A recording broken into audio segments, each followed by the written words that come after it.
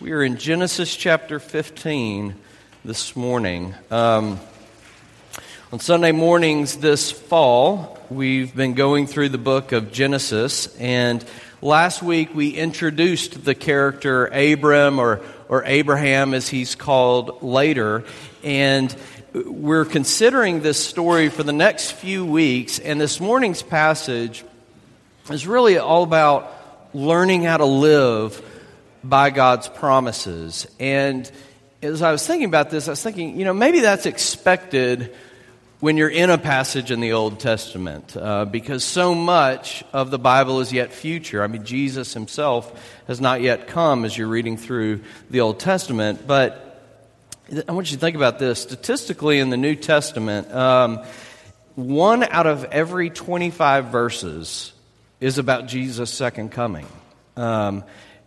God's people are a people who are always learning to live by God's promises. We're constantly called to look off to the horizon in the distance and let what we see there shape our experience in the present, because we are a people who learn how to live by promises. So this passage has several things to tell us about living by God's promise. So let me read this for us. If you're using one of the Bibles in the pew, you can find it on page 10 and 11 of those Bibles. So let me read this passage. Genesis 15, 1 through 21.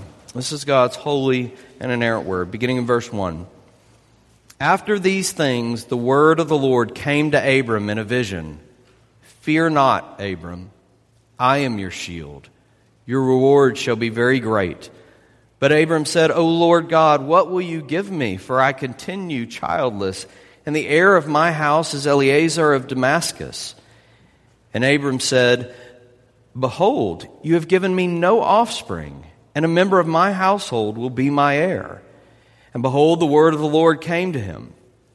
This man shall not be your heir. Your very own son shall be your heir. And he brought him outside and said, Look toward heaven and number the stars if you are able to number them. Then he said to him, So shall your offspring be.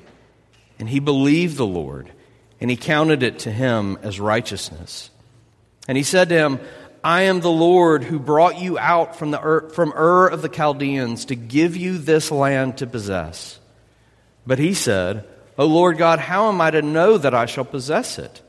He said to him, Bring me a heifer 3 years old, a female goat 3 years old, a ram 3 years old, a turtle dove, and a young pigeon. And he brought him all these, cut them in half, and laid each half over against the other. But he did not cut the birds in half. And when the birds of prey came down on the carcasses, Abram drove them away. As the sun was going down, a deep sleep fell on Abram, and behold, dreadful and great darkness fell upon him. Then the Lord said to Abram, Know for certain that your offspring will be sojourners in a land that is not theirs, and will be servants there, and they will be afflicted for 400 years. But I will bring judgment on the nation that they serve, and afterward they shall come out with great possessions. As for you, you shall go to your fathers in peace.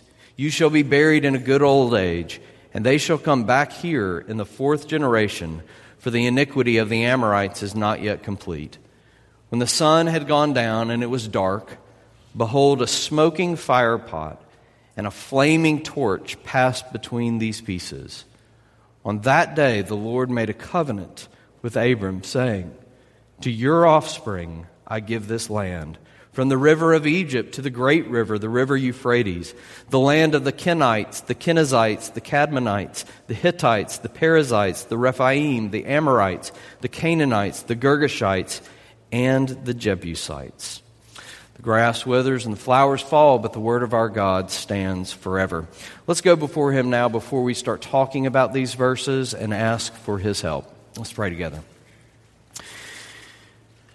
Gracious Heavenly Father, we do come and ask for your help. We pray that you would pour out your Spirit, that you would take your word and write it upon our hearts. Father, we pray that you would teach us to be a people who know what it is to live by your promise. Father, we pray that you would build us up and encourage us in this word. We pray for those among us who this very morning may not be believing as of yet. And Father, use these very verses to convert the lost, to bring them to your promise in faith. For it's in Jesus' name that we pray. Amen. 9 or 10 years ago, when my daughter Kennedy she was just about 3 or 4 years old at the time. She became a teenager last week, which kind of makes me a little nauseous, but that's another deal. She's not in here right now, so I feel safe to say that. But so she's 3 or 4 years old at the time, and I let her stay up late one night. Jennifer was out doing something. I let her stay up late with me to watch some good, wholesome TV, American Idol. And so we're watching American Idol on the TV, and it's this special episode of American Idol where the show is raising money for children in Africa. And these children in Africa are in horrible poverty. They needed clean water, they needed food, they needed medication for malaria and HIV and all kinds of stuff. And at some point, as she's sitting there on the couch with me and we're watching this sad footage roll by, kids dressed in rags, covered in flies. You can see the tracks of tears have cut through their dusty cheeks. And Kennedy asked me a question. She said, "Why are those kids sad?" And I knew she wouldn't understand poverty or malaria or HIV, so I just said, "They have boo-boos." And she seemed to get that. And without skipping a beat, she immediately said, or asked this question, "Will Jesus make it better?" She's 3 or 4 years old. And the reason I bring it up is because 3 or 4 years old, and she knew that she needed to look out into the future for a promise. She needed to look, there she is. She needed to look out to the horizon. Talking about you, Kennedy, out in the future. She needed to see a place where this story of pain and suffering was somehow going to end in some kind of happily ever after. Y'all know that I like Tolkien, Lord of the Rings. After the evil ring had been destroyed, the hobbit Sam, he woke up and he saw the great wizard Gandalf. And Sam was shocked because he was shocked to see Gandalf. He thought Gandalf was dead. But even more than that, Sam was shocked just to wake up because Sam thought he was dead. And so he said this when he saw Gandalf. He said, "Gandalf, I thought you were dead, but then I thought I was dead myself." And then he asked this question: "Is everything sad going to come untrue?" Immediately looking for a promise, looking for a horizon in the distance, a place where the story would resolve. Is everything sad really going to come untrue? A place where the story would end in some kind of happily ever after. Do you know what the Bible says to these questions? Will Jesus make it better? Is everything sad going to come untrue? The Bible, to those questions, shouts a resounding yes. Right? And calls us to live by that promise, to let God's promise about the future hope that we have shape everything about our lives in the present. See, the Bible says there is a day coming when real, perfect justice is going to roll down like a river, right? And righteousness is going to flow like a stream. There's a day coming when all of creation is going to be remade and reborn, and all the brokenness in the world will be mended, and everything will be put right, and all pain will be turned to greatest delight. It's when the true King will return and wipe away every one of our tears. And we are to be a people who live by that promise, a people who are shaped by that promise. So we're going to talk about living by God's promise by noticing three things in this passage. Okay, here they are. The crucial problem with our sight. It's the first one. The second, the challenging patience of God. And third, the certain promise of God. Let me give them to you again. First, the crucial problem with our sight. Second, the challenging patience of God. And third, the certain promise of God. So first, let's talk about the crucial problem with our sight. You may not know this about me, but I'm nearsighted. I'm wearing my contact lenses right now. If I didn't have them in, I couldn't see you. And so, some Sunday mornings, that might be a good thing. But being nearsighted means, of course, that I can see things up close, but I can't see things that are far away and in the distance without corrective lenses. And the state of Tennessee thinks that's a pretty big deal. Because they put it on my driver's license for everybody to see, especially police, right? Basically saying, do not let this guy get behind the wheel of a car without corrective lenses. And we know the reason for that. Because being able to see what's on the horizon, maybe it's an upcoming bend in the road or an oncoming car, being able to see out into the distance and see the horizon helps me be able to make the right adjustments in the present, right? Maybe I need to slow down or turn the wheel or something. Your view of the horizon gives shape to your life in the present. And this passage reminds us that we all have a crucial problem with our sight, that we are nearsighted. We're all nearsighted. We have difficulty seeing the horizon. I love this story in Genesis chapter 15. Because here's Abram, and if you read his story throughout the Bible, and even how people comment about his story in the New Testament, you know that this is this larger-than-life figure. It's Abraham, right? Heroic, courageous, believing Abram. Yeah, but not here. Not in this passage that we read. I mean, here he's afraid. Here he's scared. Here his heart is gripped with fear and doubt. And here he's shaken and he's overwhelmed with anxiety and questions about the future. Here's what I'm saying. Here he looks very familiar because he looks like us.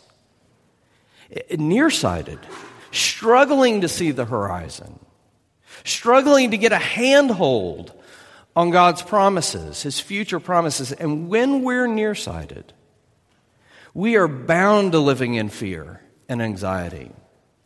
It's so interesting to me in this story that we read that God is the one who approaches Abram. God is the first one to speak. And what He says in the very first words, He says, "Fear not, Abram." I mean, it's like God just gently put His finger on this open wound in Abram's life. And as soon as He did, with the pressure of that touch, all of Abram's fears just start oozing out all over the place. I mean, it's like a dam burst and the floodgates are opened. And all of a sudden, his doubts and his fears and his anxieties just come rushing out, right? In verse 1, God told Abram not to fear. And He reminded Abram that God Himself was his shield and reward. But immediately Abram's fears came rushing out. "Oh Lord God," this verse 2, "Oh Lord God, what will you give me? For I continue childless, and the heir of my house is Eliezer of Damascus." What he's saying is, the heir is not my son. The heir is one of my servant's sons. And so God assured Abram of His promise visually and graphically. "Step outside and look at the stars, and so shall your offspring be." And then you get this great verse in verse 6, a very important verse in the Bible. "And he believed the Lord, and He counted it to him as righteous." And you say, great, now Abram believes. But wait a second, because just go one verse more, and you get to verse 8, and here's what Abram says. "O Lord God, how am I to know that I shall possess it?" He's still questioning. He's still fearing. He's still doubting. His heart is spasming with fear. I don't even know if that's a word, but it is today. He's saying, "I hear you, but I can't see it. I can't see it." This crucial problem with our sight is our inability to see the horizon. It's our nearsightedness, right?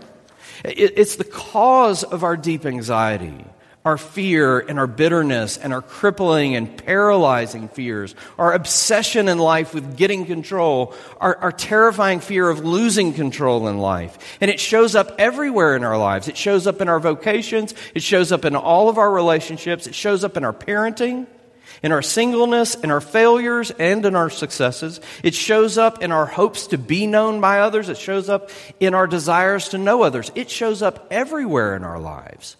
You know, C.S. Lewis famously wrote, if you read history, you will find that the Christians who did most for the present world were precisely those who thought most of the next.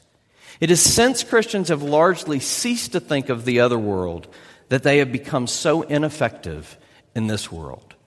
He's saying we were made to live by God's promise.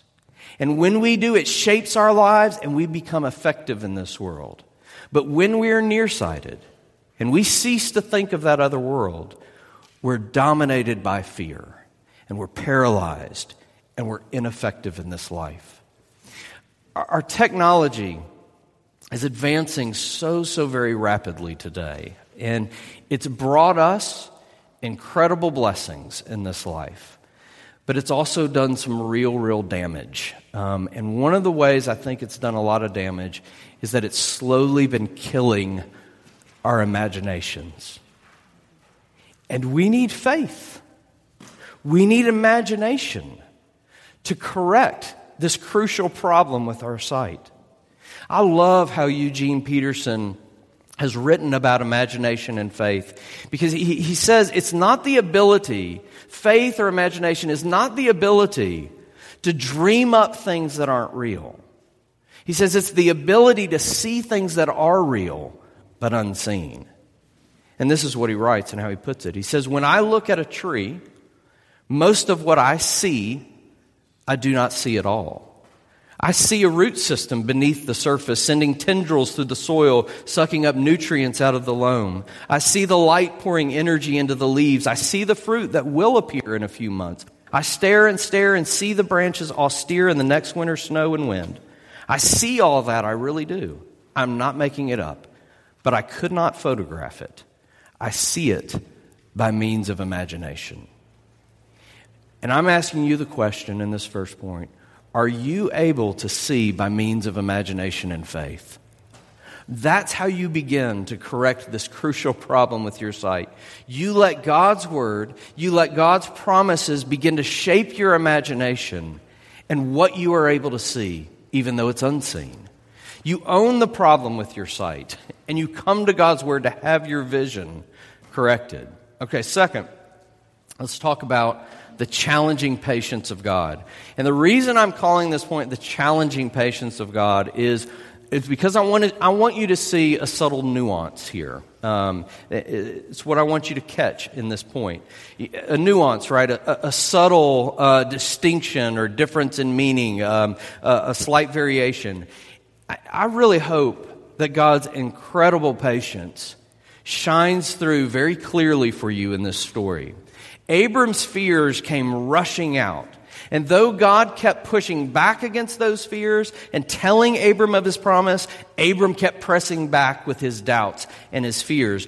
But listen, it's amazing just to think what God didn't say to Abram in this passage. He didn't say, Abram, you idiot. I keep telling you these things. How dare you doubt me? I just told you that I'm your shield and your reward. How dare you question me, Abram?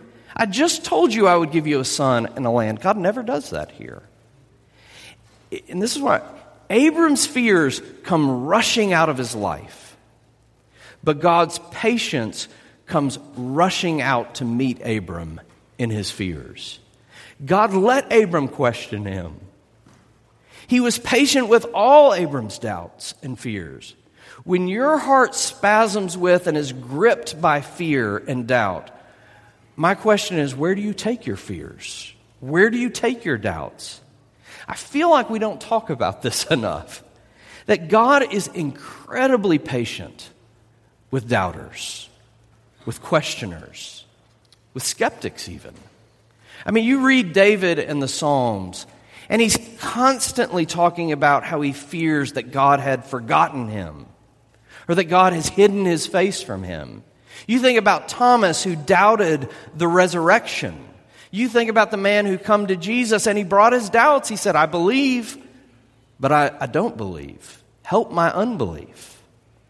God is incredibly patient with doubters.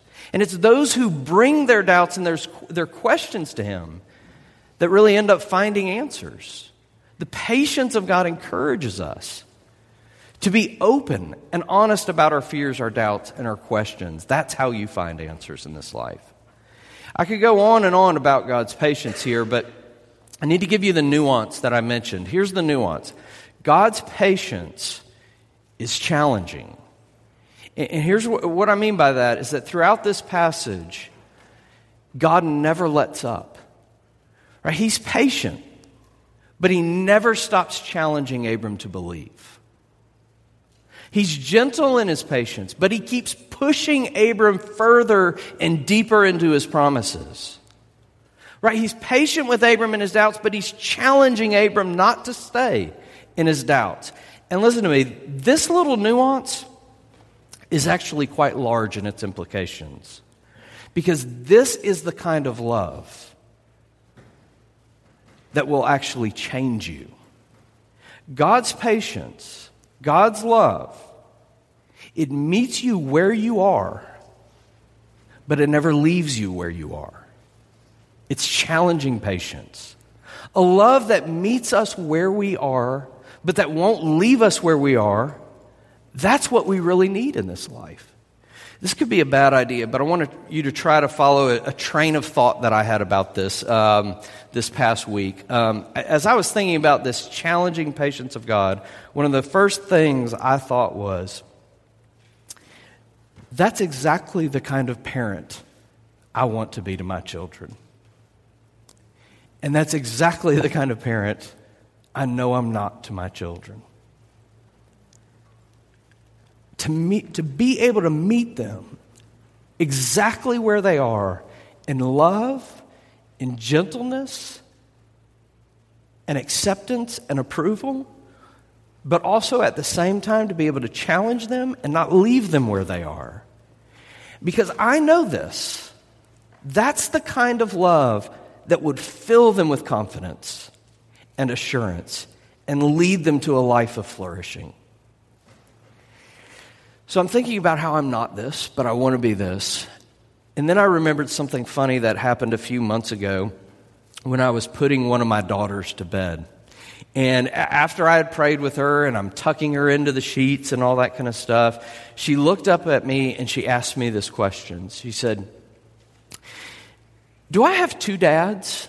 And my first thought was, apparently my wife and I need to have a conversation later on tonight. Sure what's happening when I'm at work. But I think my daughter caught my confused look when she asked me that question, and she said this. She said, well, you know how you're my dad, but God's my dad too. He's my father. And listen, that's actually how I'm going to be able to love my children the best, is to lead them beyond me, a father who is full of brokenness and failures, and point them to another father who will never let them down, who will always meet them where they are and never leave them where they are. A father who will know perfectly how to do that in their lives. And I get it. It's hard to believe, to trust. It's hard to see God's promises. These promises that can radically reshape our lives. But be encouraged in this point. I want you to be encouraged. You have a father like this. That you can bring your fears and your doubts and your questions and your confusion and your doubts to him and to his challenging patience. And he'll be patient with you. And he will challenge you to rest and cling to his promises, because he will never leave you where you are. All right, finally, the last point. the certain promise of God. So as you're looking at Genesis chapter 15, the whole purpose of this episode, this event in Abram's life, is really God's condescension to Abram to give him assurance of his promise. Assurance of his future promise so that Abram really could live by God's promise. And to do that, God had to come down. And he had to give Abram something on his level that he could understand and that he could comprehend. So God put his promise in a cultural form that was readily understandable and identifiable to Abram. He put it in terms of a covenant ceremony. Now give me a moment to explain a covenant ceremony, and then I'll explain why it was readily understandable and identifiable to Abram. So when I was growing up, I think especially when I went off to college and I started signing documents for scholarships or financial aid or lease on an apartment or something like that, my dad would say, Nathan, be sure you read everything you sign. Right? And you know why my dad taught me that? It's because we live in a written culture.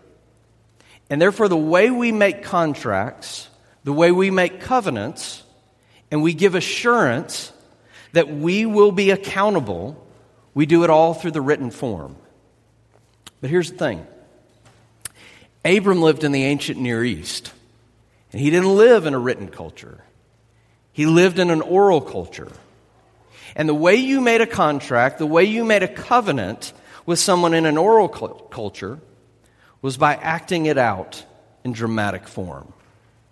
Dr. John Currid, who's an expert in ancient Near Eastern culture, he writes that the purpose of the covenant ritual was to invoke a curse. Animals were taken and they were cut in half, right? And the parties making the promise, they were cut in half and they were set down opposing each other.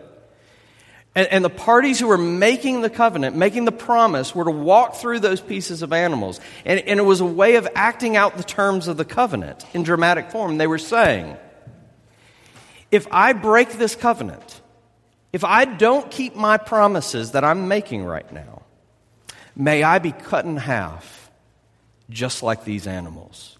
Let me give you an example of this just by reading a few verses from Jeremiah 34 that I think will make it clear. It says this, Jeremiah 34, therefore, thus says the Lord, you have not obeyed me by proclaiming liberty, everyone to his brother and to his neighbor. Behold, I proclaim to you liberty to the sword, to pestilence, and to famine, declares the Lord. I will make you a horror to all the kingdoms of the earth. Now listen to this. And the men who transgressed my covenant and did not keep the terms of the covenant that they made before me, I will make them like the calf that they cut in two and passed between its parts. Their dead bodies shall be food for the birds of the air and the beasts of the earth. See, God entered into a cultural form to assure Abram of the certainty of his promise. Now, why did I say earlier that this ceremony was readily understandable and identifiable to Abram? Well, here's why. There seems to be a missing verse in this passage, right between verse 9 and 10. Because in verse 9, God told Abram to go get all these animals, the ram, the goat, all that stuff. And then in verse 10, Abram started cutting them in half. And what's missing is any command from God to cut these animals in half. Because as soon as God told Abram, go get all these animals, Abram did something like this. He said, oh, I get what's happening here. We're going to make a covenant right here. He knew it. He knew it immediately. We're going to make promises, me and God. And when all this cutting was done, we read in this story, this deep sleep fell on Abram, and a dreadful and great darkness fell on him. That is, it was terrifying. Verse 12. And God assured Abram of his offspring and his land that he was going to give them. And then in the darkness, Abram saw, this is verse 17, a smoking firepot and a flaming torch passed between the pieces. Stay with me. We just got a little bit more to go. Smoking fire pot and this flaming torch, those are really hard words to translate from the Hebrew, but they show up in another place in the Bible. They show up when God came down on Mount Sinai, and there was smoke and there was fire. Those words can actually be translated billowing smoke and searing lightning. It was a visual, graphic symbol of God's presence. I mean, can you imagine this scene here? Abram's terrified in the darkness, and then all of a sudden comes billowing smoke, and a piece of lightning comes down that somehow holds its shape, and it passes through, crackling and popping through these pieces. And Abram saw it. God himself was passing through the pieces. And then in verse 19, the ritual was over. On that day, the Lord made a covenant with Abram, is what verse 19 says.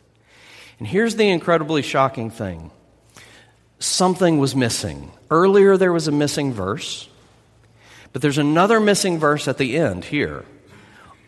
Only one person walked through the pieces, and the ceremony was over. Here's what I'm saying. Abram should have passed through those pieces. But God didn't make Abram pass through those pieces. And do you know why? It's because God was saying, Abram, if I fail to keep my promise to you, may I be cut in two like these pieces. But that's not all God was saying. He was also saying this, Abram, if you fail to keep my covenant through your disobedience, I will not make you be cut to pieces. I'll be cut to pieces for you to keep my promise to you. The Old Testament scholar Ian Duguid, these scholars have these strange names. I think I'm pronouncing that right. He asks a great question about this verse and these passages. He says, by what figure could God have demonstrated his commitment more graphically to Abram? How could it have been displayed more vividly, he asks. This whole episode is just so incredibly graphic, visual, and amazing. How could God have displayed his commitment more graphically, Duguid asks. And then this is what he says. The only way would have been for the figure of smoke and fire to become a reality. For the ever-living God to take on human nature and taste death in the place of the covenant-breaking children of Abram. And that's precisely what God did in Jesus Christ. The eternal God condescended. He came down and he took on flesh and he was cut to pieces to keep his promise to his people. On that day, interestingly enough, the gospel writers tell us that when Jesus was hanging on a cross, a terrifying and dreadful darkness fell on the land. There he was stretched out. There he was dying because we had broken the covenant. But he was the one who had walked through the pieces, and he was willing to be cut to pieces in order to keep his promises to us, to forgive us, to cover us with his righteousness, to renew and remake us, and to one day, someday, remake everything and put everything that is wrong in this world right again. How do you live in light of those promises? Let me say just a few things here. How do you live in light of those promises? You live in freedom. Christianity is a grace religion. Don't you dare say all religions are the same, because they are not. There is no religion like this. Every other religion makes you walk through the pieces. In Christianity, God himself walks through the pieces. In Christianity, Abram didn't do anything to earn righteousness. Verse 6, he believed, and God counted it to him as righteousness. Another way you live by these promises is you live in joy. I mean, the sting of death has been removed. For Jesus himself swallowed up death in his resurrection, in his victory over death. You also live by promises when you live obediently and faithfully out of gratitude for everything that God has done for you in your life. But this is how I want to end. I want to end with 4 more just very brief applications directly related to finding the assurance of God's promise. Because that's what this passage is telling us. You need the assurance of God's promise if you're going to live by his promise. So first, I would just tell you this very simply. Read the Bible. That's how you find assurance.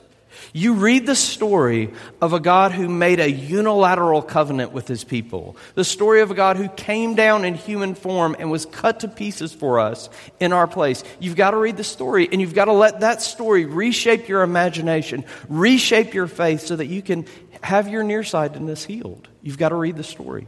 Second, if you're doubting and you're unsure, and by the way, we all are at times, you need to take your doubts and your fears and your questions and your anxieties to God, and you need to find his challenging patience. He will love you where you are, but he won't leave you where you are. And what I'm saying is you need to not just read his story, but you need to go to him in prayer and ask him for assurance. If you want assurance, ask him for it. Right? He's the one who gives his Spirit and says in Romans chapter 8, the Spirit himself bears witness with our spirit that we are children of God. Pray for that internal working of the Spirit and assurance that God promises to give his people. Third, I want you to think about the benediction, okay? We say the benediction at the end of every service. I say, remain standing for God's benediction, his good word to his people, because it comes from a Latin word, bene, which means good, and diction, which means word, his good word. God's good word to his people. Why do we say a benediction every week at the end of our service? It's because of this.